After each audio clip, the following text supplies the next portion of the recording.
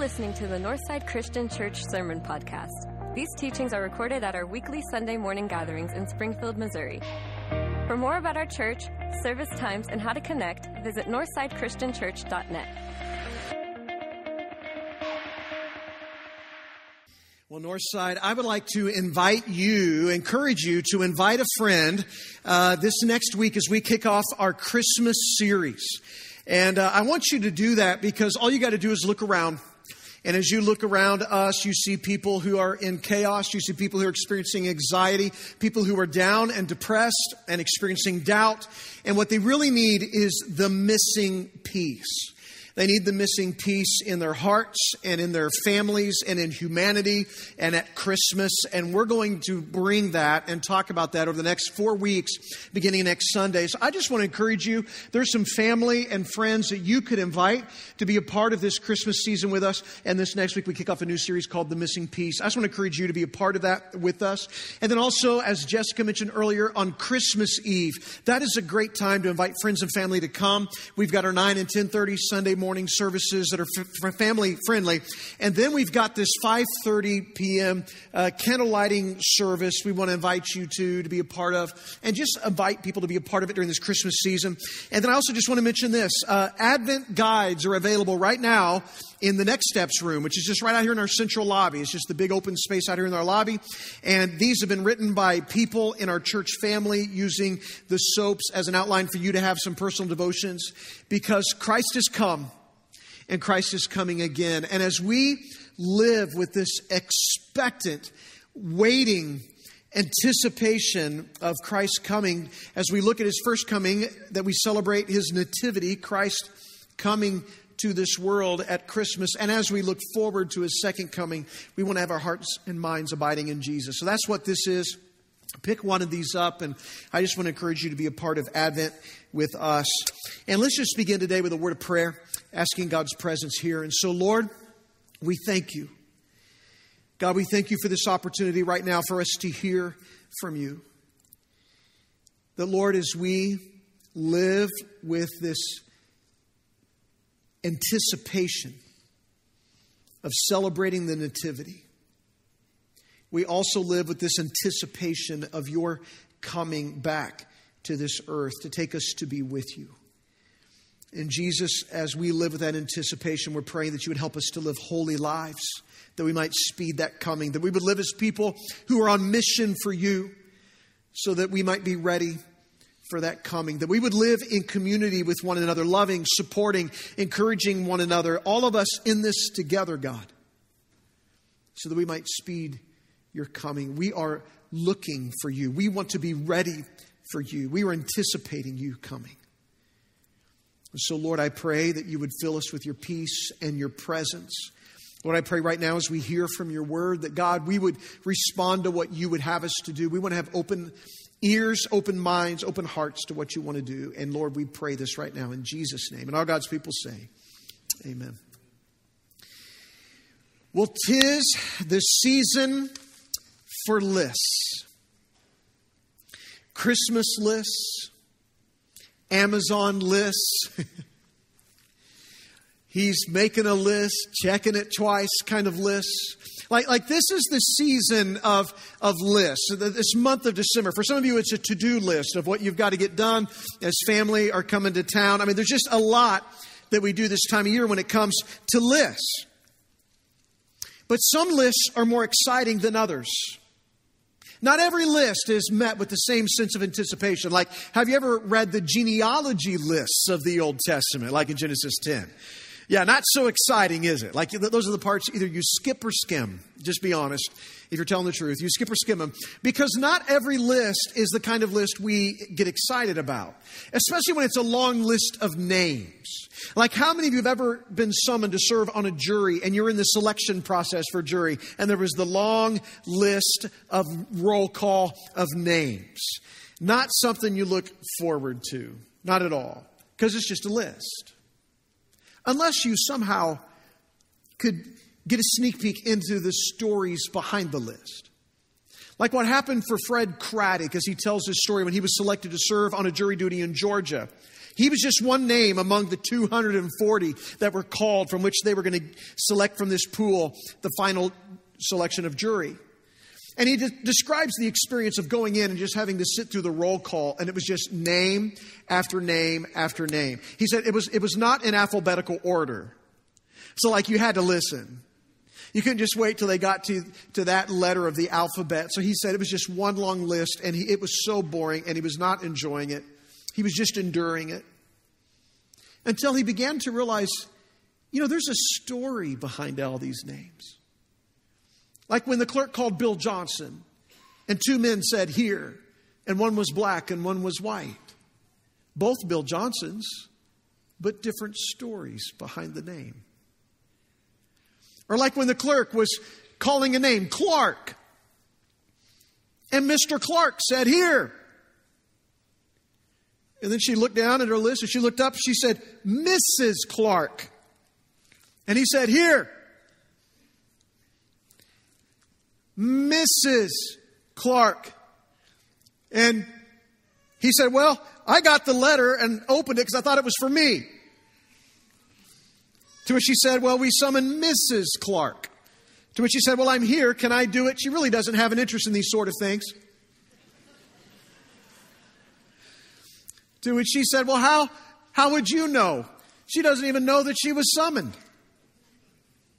He said there became an interest in the stories behind the names. We might see a list of names and immediately just dismiss it as uninteresting until you think of the story. I guess when you come to Colossians chapter 4 and we begin reading in verse 7, what you're going to see is a list of names. Not quite as long as the list of genealogical names in Genesis 10. This one only has about 10 names. But it is a list of names nonetheless. But it's really important when you read through this list that you not read it as just a list of names. It's not just a list of names. These are real people with real stories. In fact, as we read through these names, you're going to see an interesting profile develop of the church.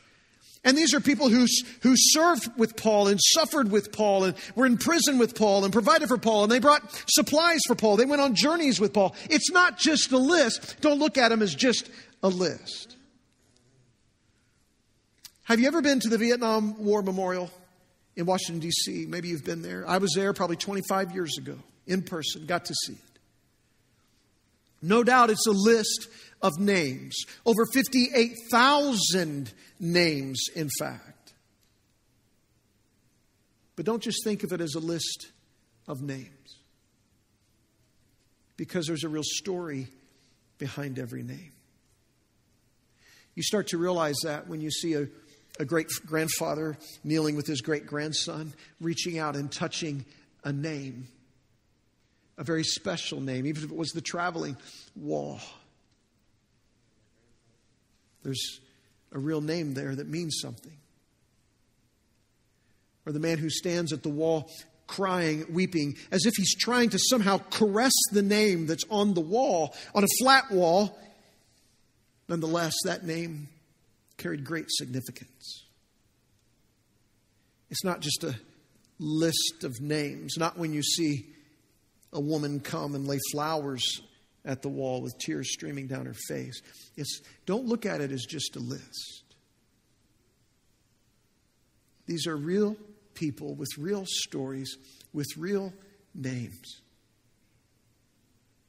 It's not just a list. The names that we're going to read in Colossians 4, they're very special to Paul. They're not just names on a list.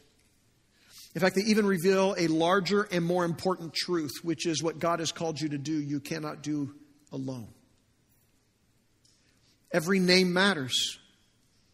Every person matters. Paul had a team, just like we need a team. We can't do this on our own.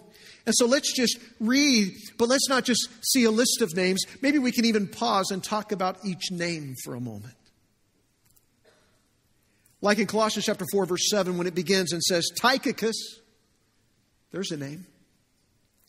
Tychicus will tell you all the news about me. He's a dear brother, a faithful minister, and a fellow servant in the Lord. And I'm sending him to you for the express purpose that you may know about our circumstances and that he may encourage your hearts. In other words, there's more for you to know than what I've written, and he's going to tell you about it. Tychicus is the one. Tychicus is a name. The same Tychicus that's mentioned in Acts chapter 20 as one of 7 others who traveled with Paul to deliver the offering that they had collected among the churches to go to Jerusalem to the people who were in need. And he was one that helped carry the offering there.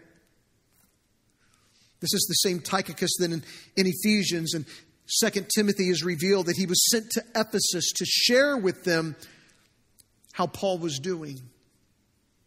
This is the same Tychicus that took the letter that Paul wrote to the Ephesians to Ephesus, and the same Tychicus who took the letter that Paul wrote to Colossae to the Colossians. He carried these very letters.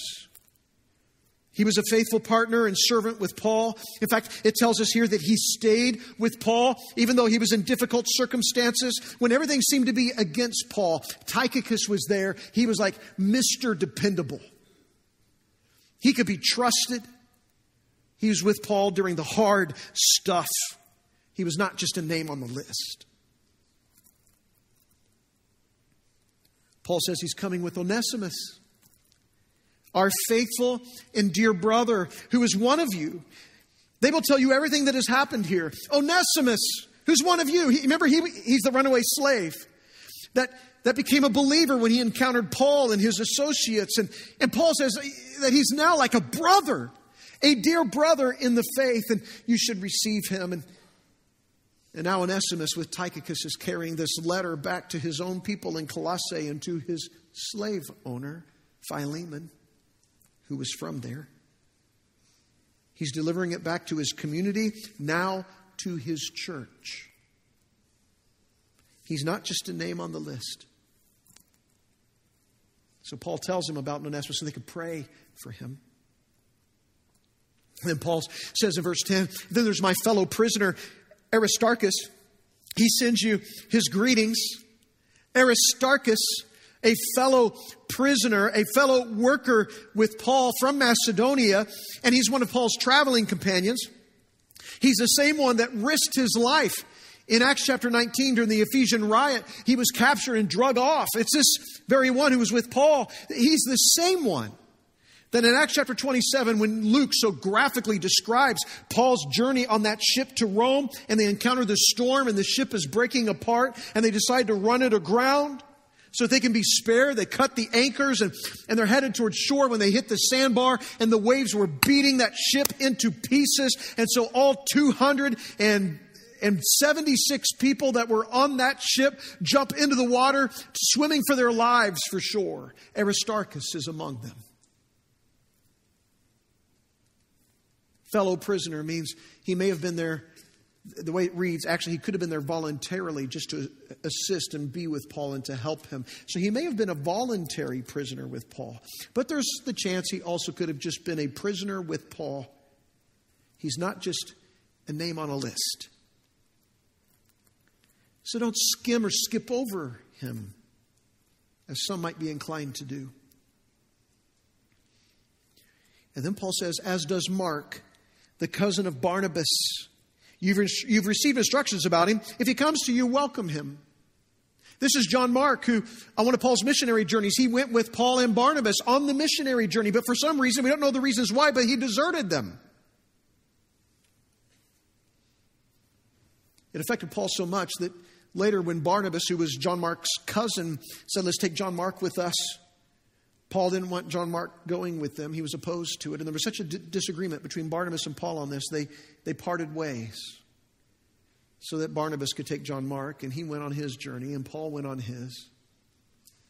They actually went separate ways at the time. And yet, we read that sometime later that Paul forgave John Mark. And in 2 Timothy chapter 4, in fact, Paul told Timothy to bring John Mark with you because he's helpful to me in my ministry. Somehow he went from, I don't want him going along with us, to he's helpful, bring him here. So there was a change. He can now trust him. In fact, Mark joined Titus and Timothy. as men who were representatives of Paul, who were sent to some of the churches who had problems, and he trusted them to help those churches and help solve them. And so John Mark overcame his first failure and became a valuable servant of God. Not only that, but he wrote the Gospel of Mark. He's not just a name on the list. And then in verse 11, he says, then there's Jesus, who's called Justus. He also sends his greeting. Jesus, coming from that name Joshua, that means he saves. And that was his Hebrew name. The Roman name was Justus. We don't know much about him, but he will tell us here in a minute he was a comfort to Paul. And Paul says, these are the only Jews among my co-workers for the kingdom of God, and they've proved a comfort to me. And then he goes on, Epaphras, he's a name in the list, who is one of you and a servant of Christ Jesus, sends greetings. He's always wrestling in prayer for you, that you may stand firm in all the will of God, mature and fully assured. I vouch for him that he's working hard for you and for those at Laodicea and Hierapolis. Epaphras, you know, the one who brought you the gospel, the one who planted your church, the one who he is wrestling with God in prayer. He's always praying and wrestling persistently for you.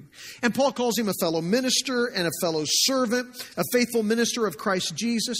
Epaphras, whose name likely is short for Epaphroditus, which means he was named after Aphrodite, the famous pagan goddess of love. He wasn't exactly raised to love Jesus, but he came to know Jesus and his life was transformed, and the people of Colossae knew it. And Paul says he's praying for you and he sends his greetings to you. He's a changed man, which just tells us who you were does not define who you are now. And who you are today doesn't dictate who you will be in the future. And Paul calls him a fellow servant, but more than that, this is a man who's a prayer warrior for you. He's not just a name on the list. And then he says, our dear friend Luke, the doctor. Luke is the only Gentile writer of any book in our Bible. He wrote both Luke and Acts. Acts 16 reveals that he joined Paul in traveling with him to Jerusalem. He was a doctor. He was a professional. Somehow he leveraged his skills for the kingdom. And he was even a proven historian, Luke was. Luke remained with Paul, according to 2 Timothy 4, to the very end. When you have someone who will stand with you to the very end, walk with you to the very end, as he did with Paul, you know that means everything. Luke was with him to the very end. He's not just a name on a list. And then Paul said, Demas, he sends his greetings. Demas is only mentioned 3 times in Scripture.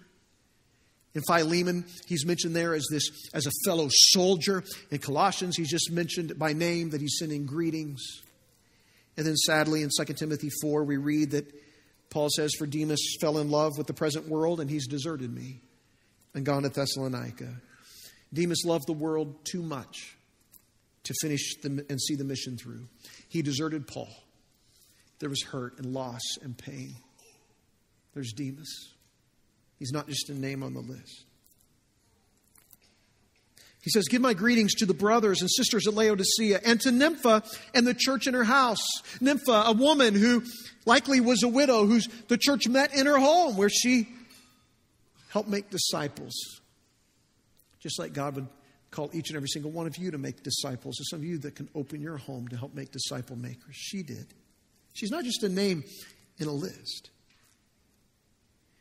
And then Paul would say, after this letter has been read to you, see that it's also read in the church of the Laodiceans. And that you in turn read the letter from Laodicea.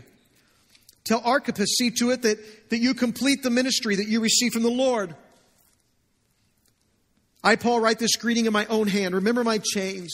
Grace be with you. There are more than 100 different Christians in Paul's in the letters that we see recorded in both Acts and in the epistles. More than 100 people that are somehow associated, connected to Paul and his ministry. And right here in Colossians 4, we got 10 of those people listed. 10 of them who have made him who he is today. 10 people who have helped him by clarifying his thinking, helped him keep the faith through nearly unbearable hardships. They helped him plant these churches, send these letters, deliver his messages to these churches. At this stage of his life, Paul is more than appreciative of them because he's in chains for Christ. And he realizes, probably maybe even more than any other time in his life, he needs the community. It's not that he never knew this. From the get-go, he knew he needed community. But he so appreciates it. He's listing them and sharing their greetings. And we know, too, that we are going through hardships. We go through difficult seasons, difficult times and sufferings. And Paul had something that we need. He had a team. He had people around him. He had a community that was helping him in his faith. There are some reasons why we need a team. There's some reasons why we need each other, why we need the community. And here's the first one. What God calls you to do, you cannot do alone. What God has called you to do, you cannot do alone. You cannot be a reconciler. You cannot be an ambassador. You cannot be on mission for God and do it alone. Paul, one of the greatest disciple makers of all time, could not do it alone. He couldn't even get into church alone. He's trying to go to church in Jerusalem after he had persecuted and killed Christians and imprisoned believers because he hated them. But when he came to know Jesus and he spent some time with Jesus, he wanted to come to the church in Jerusalem. He wanted to see and meet with the apostles. He wanted to be on mission for God. He was proclaiming boldly about Jesus. And they were like, we know who you are. It took someone by the name of Barnabas to bring Paul to the church. He couldn't even get into church by himself. But his community grew from 1 to over 100 that at least we know of that he was in community with. We need it.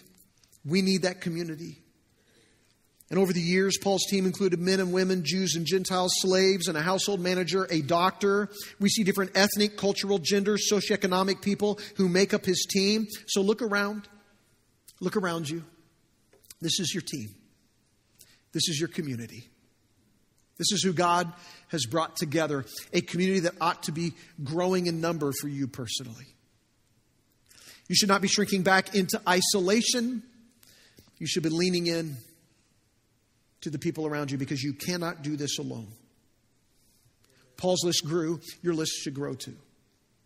We need each other.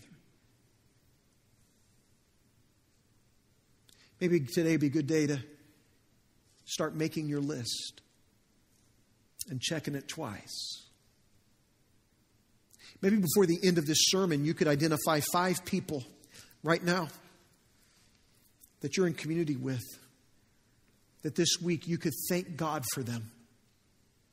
You could spend some time just sharing with them how they've been fellow soldiers with you, or they've been in the journey with you, or they've encouraged you, or they've stretched you. Maybe this week you could just thank some people for doing life with you and being in this with you.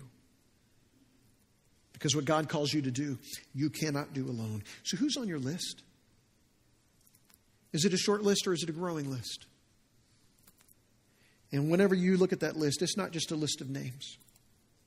It's more than that. This is your community. My friend Charlie Spencer, we were talking on the phone this week, and he's like, man, I just got to tell you this great story that's unfolding right now. Because he said tomorrow, it's going to be a special day. And he said the reason why is, he said Scott, who's been at Northside and helped us with some disciple-making training stuff, who's now in Bangladesh. He said Scott was prayer walking one day, and he was at an apartment complex. And at the apartment complex, he met Adam. And as he started talking to Adam, Adam clearly had zero interest in God or in Jesus. He was an atheist, and he was not open at all. But his wife had some interest, and Scott just kind of befriended him and talked to him, and a door was open to relationship, and they began to just kind of visit and talk. But through that, his interest did grow, and Scott was introducing him to Charlie and to Charlie's friend Randy. And so Randy and Charlie kind of built a relationship with him, and that ended up with him coming in to their home and kind of hearing and studying the Bible together in that process, which piqued his interest. He read through the entire Bible in 6 weeks, Adam did. And after reading through the entire Bible in 6 weeks, he went to visit family in Texas.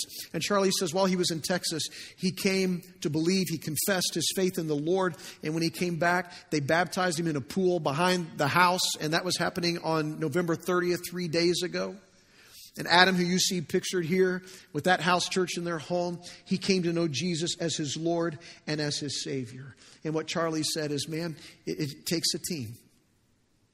You know, someone plants a seed, someone else waters, God makes it grow. And it's just ordinary people just being faithful to God And God in community uses a team to help someone know Jesus. And now Adam is going to be helping others know Jesus as a disciple maker himself.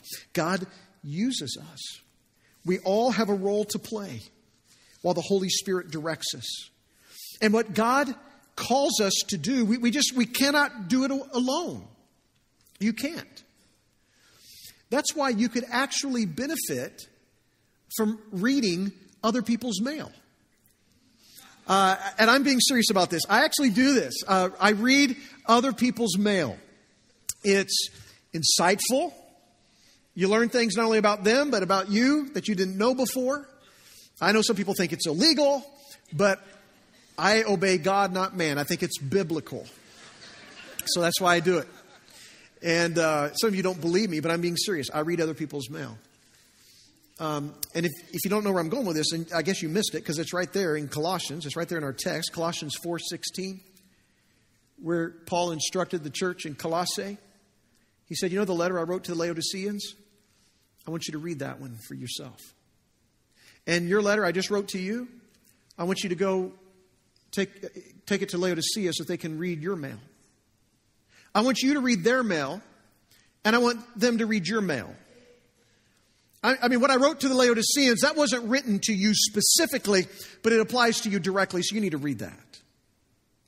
And the letter I wrote to you in Colossae, I want the Laodiceans to read that. We've got one of the two letters. We've got Colossians. We don't have the one that went to Laodicea. Some people speculate it was Ephesians, but a lot of others say that's not it. So you likely don't have that one. But their mail is really important to you because we live in community. You have brothers and sisters around the world. What God is doing in them and through them and what He's saying to them, it applies to you. And so whenever I hear what God says to the church in Laodicea in Revelation chapter 3, which was a specific rebuke, that rebuke actually applies to me. Every time you read Scripture, you're reading someone else's mail that God wants you to read because He has a word for you. It speaks to you. This is what it means to recognize that we are in community with one another and how we're all related. I need the church in Colossae. I need the church in Laodicea. I need the church across town here in Springfield.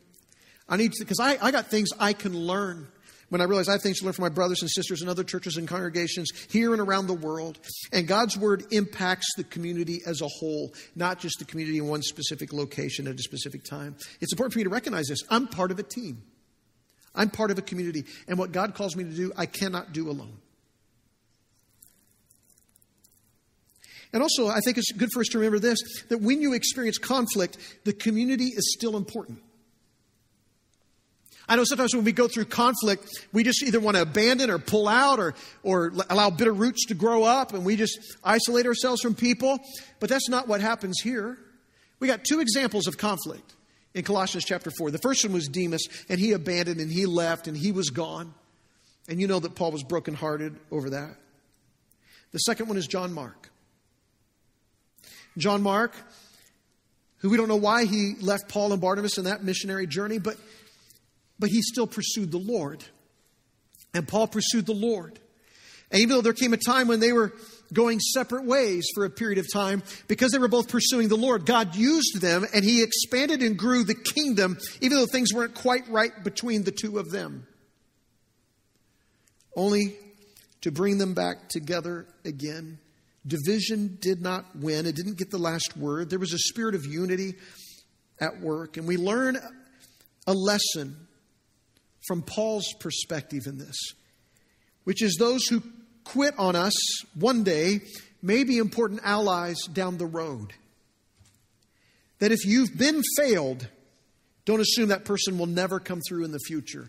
Because the lesson we learned from John Mark is he became very useful and valuable to Paul.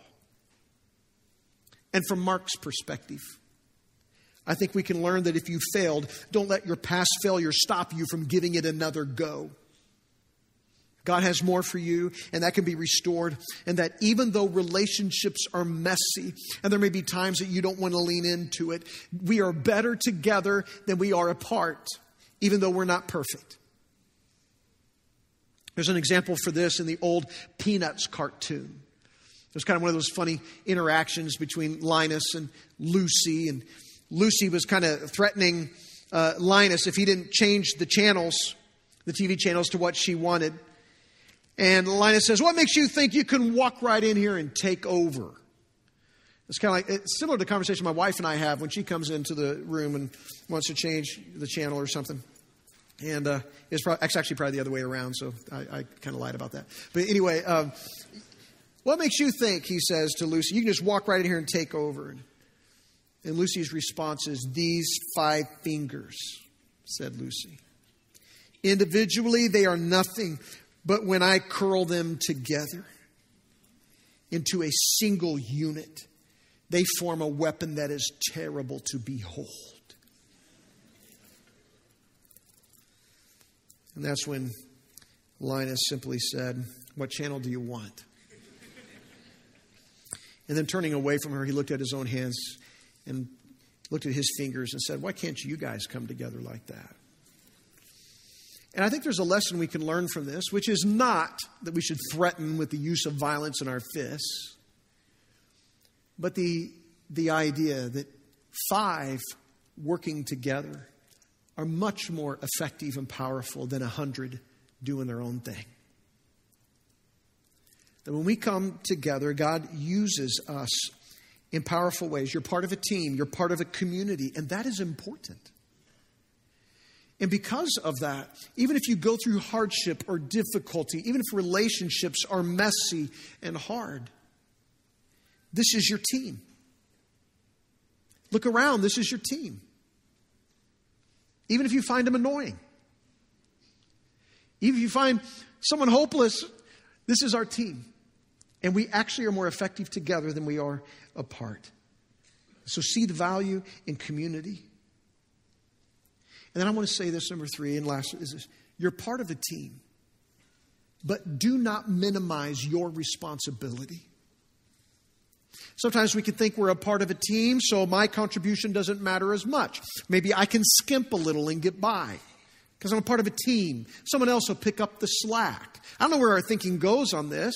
Sometimes we devalue or minimize our importance. I'm part of a team, and there's people more important and valuable than to me. I don't matter that much. We can actually minimize. Do not minimize your role, your responsibility. Don't undermine it. It's important that you be a part of this team. And we see this in Colossians 4:17 when Paul tells Archippus, "See to it that you complete the ministry you received from the Lord." We don't know what ministry he received from the Lord or what it was, but God's given you this ministry. Complete it. Finish it. Do it. I think it's important for all of us to know that all of us have received a ministry from the Lord. A ministry of being His ambassadors, of reconciliation, of being disciple makers. We all have gifts and talents and treasures and testimonies to use for the Lord. God has given each and every single one of you that. Do not devalue it. Don't undermine it by refusing to use it and benefit the body. You have an important role to play. Some roles may be upfront and visible. Some may be behind the scenes, but don't ignore it. Don't minimize it. The scripture says in 1 Peter 2:5 that you're a holy priesthood offering spiritual sacrifices to God. You are priests who have a role to play in service to God. Not only that, but Ephesians chapter 2 verse 10 says you've been created in Christ Jesus to do good works. He's got good works prepared in advance for you to do. You specifically.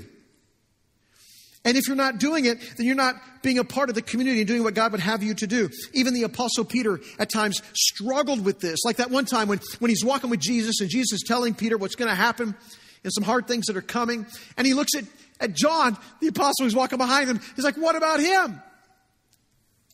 And Jesus says, what is it to you if I want him to be alive and to carry on some of the tasks I have for him to do?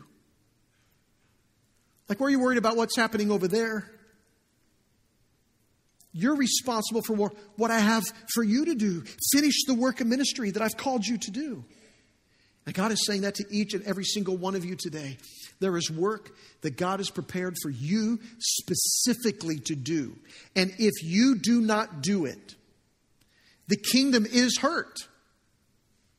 It's affected by that. God can raise up other people to do the work that He wants to do. But the fact is, what you need to realize, as Michael DeFazio says in his book, More Jesus, only you can do what you can do. No one else can accomplish precisely what you can accomplish to move God's mission forward. No one else has your same combination of body, face, personality, voice, gifts, skills, competencies, job, friendship, street address, schedule. God can fill many holes with other people, but if you don't do your part, there will be opportunities missed. There will be conversations that are never had. There are things that will remain unsaid and good things that will remain undone. We are each responsible for our own unique contribution. So Archippus, finish the work, complete the ministry that God has given you to do. And God would say to those of us here at Northside today, Wayne, finish the work that God has given you to do. Fill in your name with the blank. Finish the work that God has given you to do. It's important work. There was a young man who came to his parents, and he was asking his parents if he could get into this. It was like a speech and theater year-long training program that he entered. The parents agreed, and he diligently attended this whole thing for an entire year.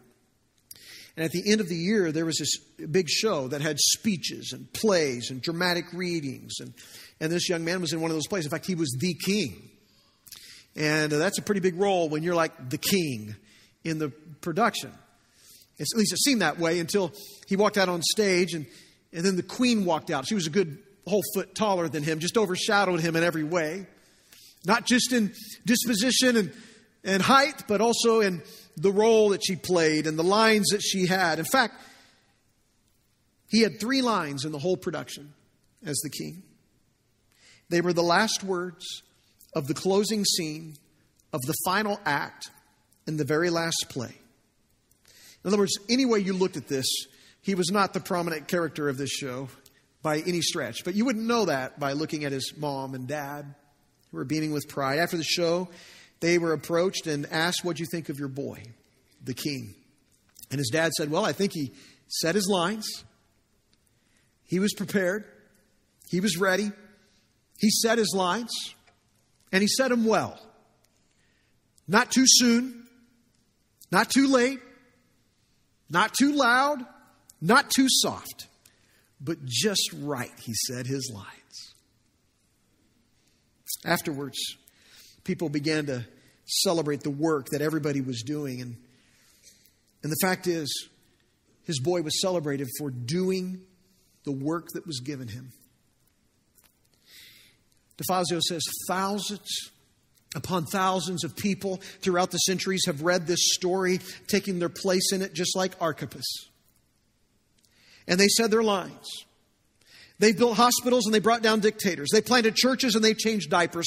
They've greeted visitors and they've told Bible stories to kids. And they've prayed for the lost and the encouraged and the depressed. And they sat with the dying and they raised children and they fed the hungry and they've taken care of widows and orphans. And in these ways and so many more, they said their lines.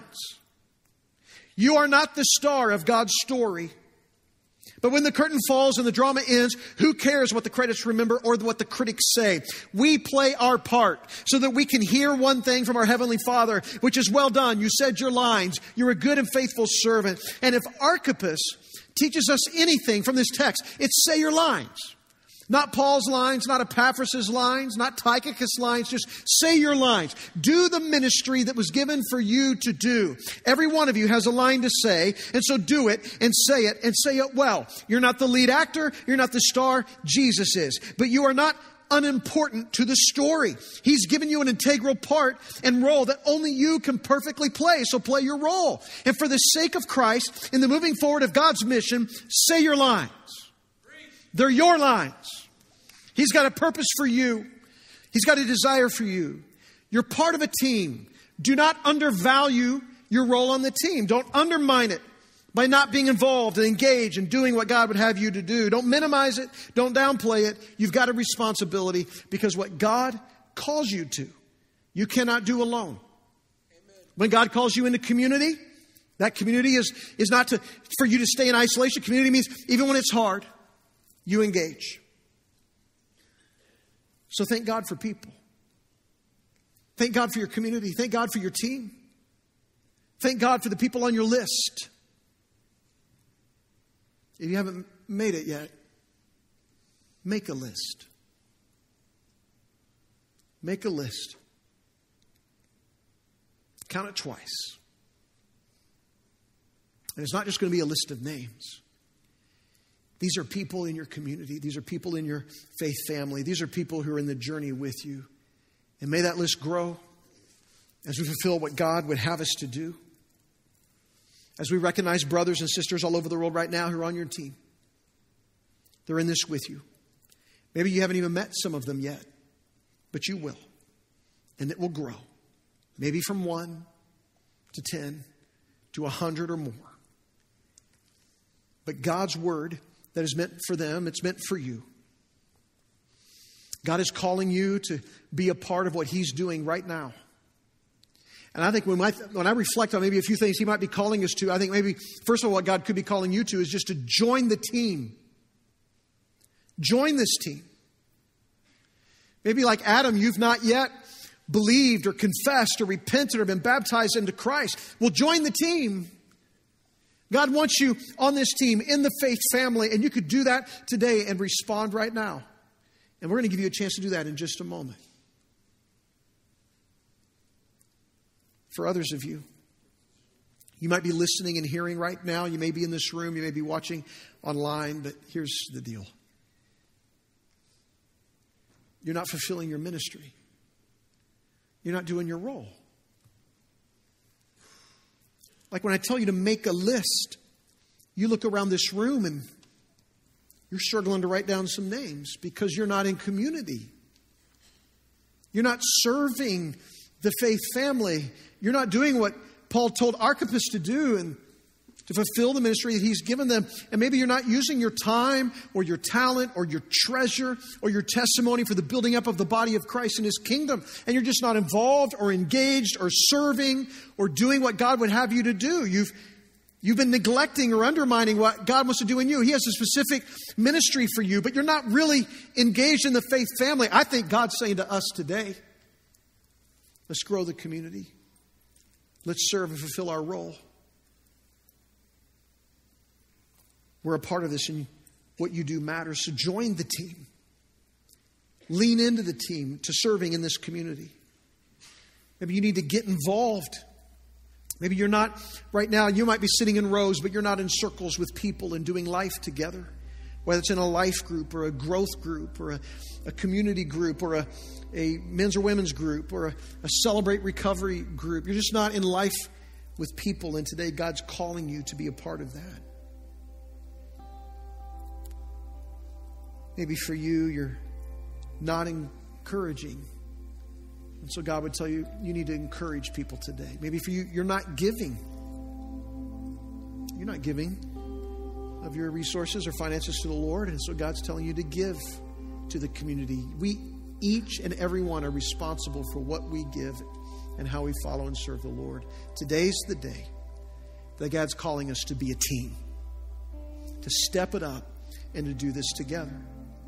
Maybe for some of you, it means taking this seat pocket, the card that's in the seat pocket in front of you out and saying, I want to serve. I want to get engaged. I want to have a conversation with some ways to do that. Maybe it's going to northsidechristianchurch.net/decision and getting a conversation started with us, or /connect to connect to a group. Our signups for our life groups are going to be kicking off again here very soon. Because God wants you in community. If you'd stand to your feet right now, we're going to have a time of response. And our prayer team is here on the sides of the room. They've been praying for and with people today. They're here to pray with you right now. I would encourage you to go pray with them. This is a chance for you to respond by giving to the Lord right now. Yes, we got boxes at the back of the room as you leave, but also with the information on the screen, you can see how to give to the Lord, how to give of your finances to the kingdom. And especially in this month of December, as you do this, it will help us meet our budget for 2023 and then extend beyond that so we can go beyond to do the ministries we want to accomplish. You heard about the One Less Gift offering, which is going to the benevolence needs of our church family and to Crosslines and Victory Mission, as well as to our Christmas meal deliveries so we can fund those meals to those in need in our community. So we want to encourage you to give generously to the Lord. And again, this is how we do community together and serve the kingdom together. So you can respond in that way. I'm going to be stepping right over here to Decision Point. I'd love to talk and pray with you there. So, Lord, I just want to pray right now that we would respond to you, that, Jesus, we would live for you, that, God, we would not neglect the ministry you've given to us. Lord, we would understand that, Lord, we need each other. And, Lord, as I look at this list of names in front of me, it's not just a list.